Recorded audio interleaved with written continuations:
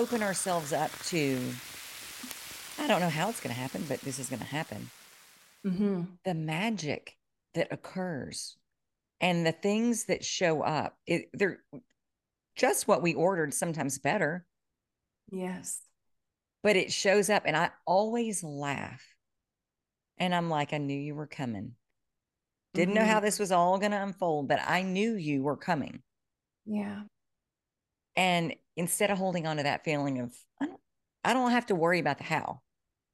I just have True. to keep listening to the nudges. And when Yeah. I get the impulse to act, I act. Doesn't have to mean anything in the moment.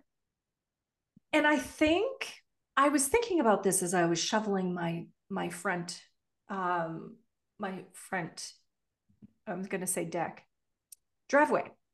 For snow, That oh yeah, that time of we've year again. we've got tons of snow that time of year still. It feels like yeah, for 8 months shoveling. Um, but it was this like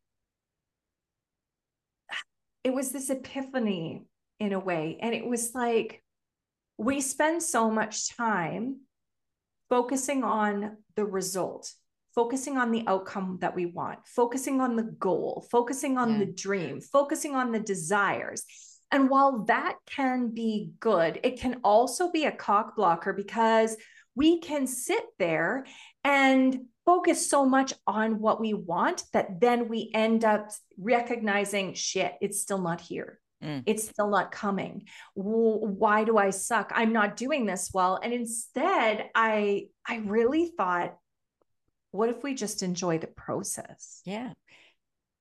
Like It's it's like going on a vacation and taking a road trip mm-hmm, and just wanting to get to the end destination instead of enjoying all the steps along the way.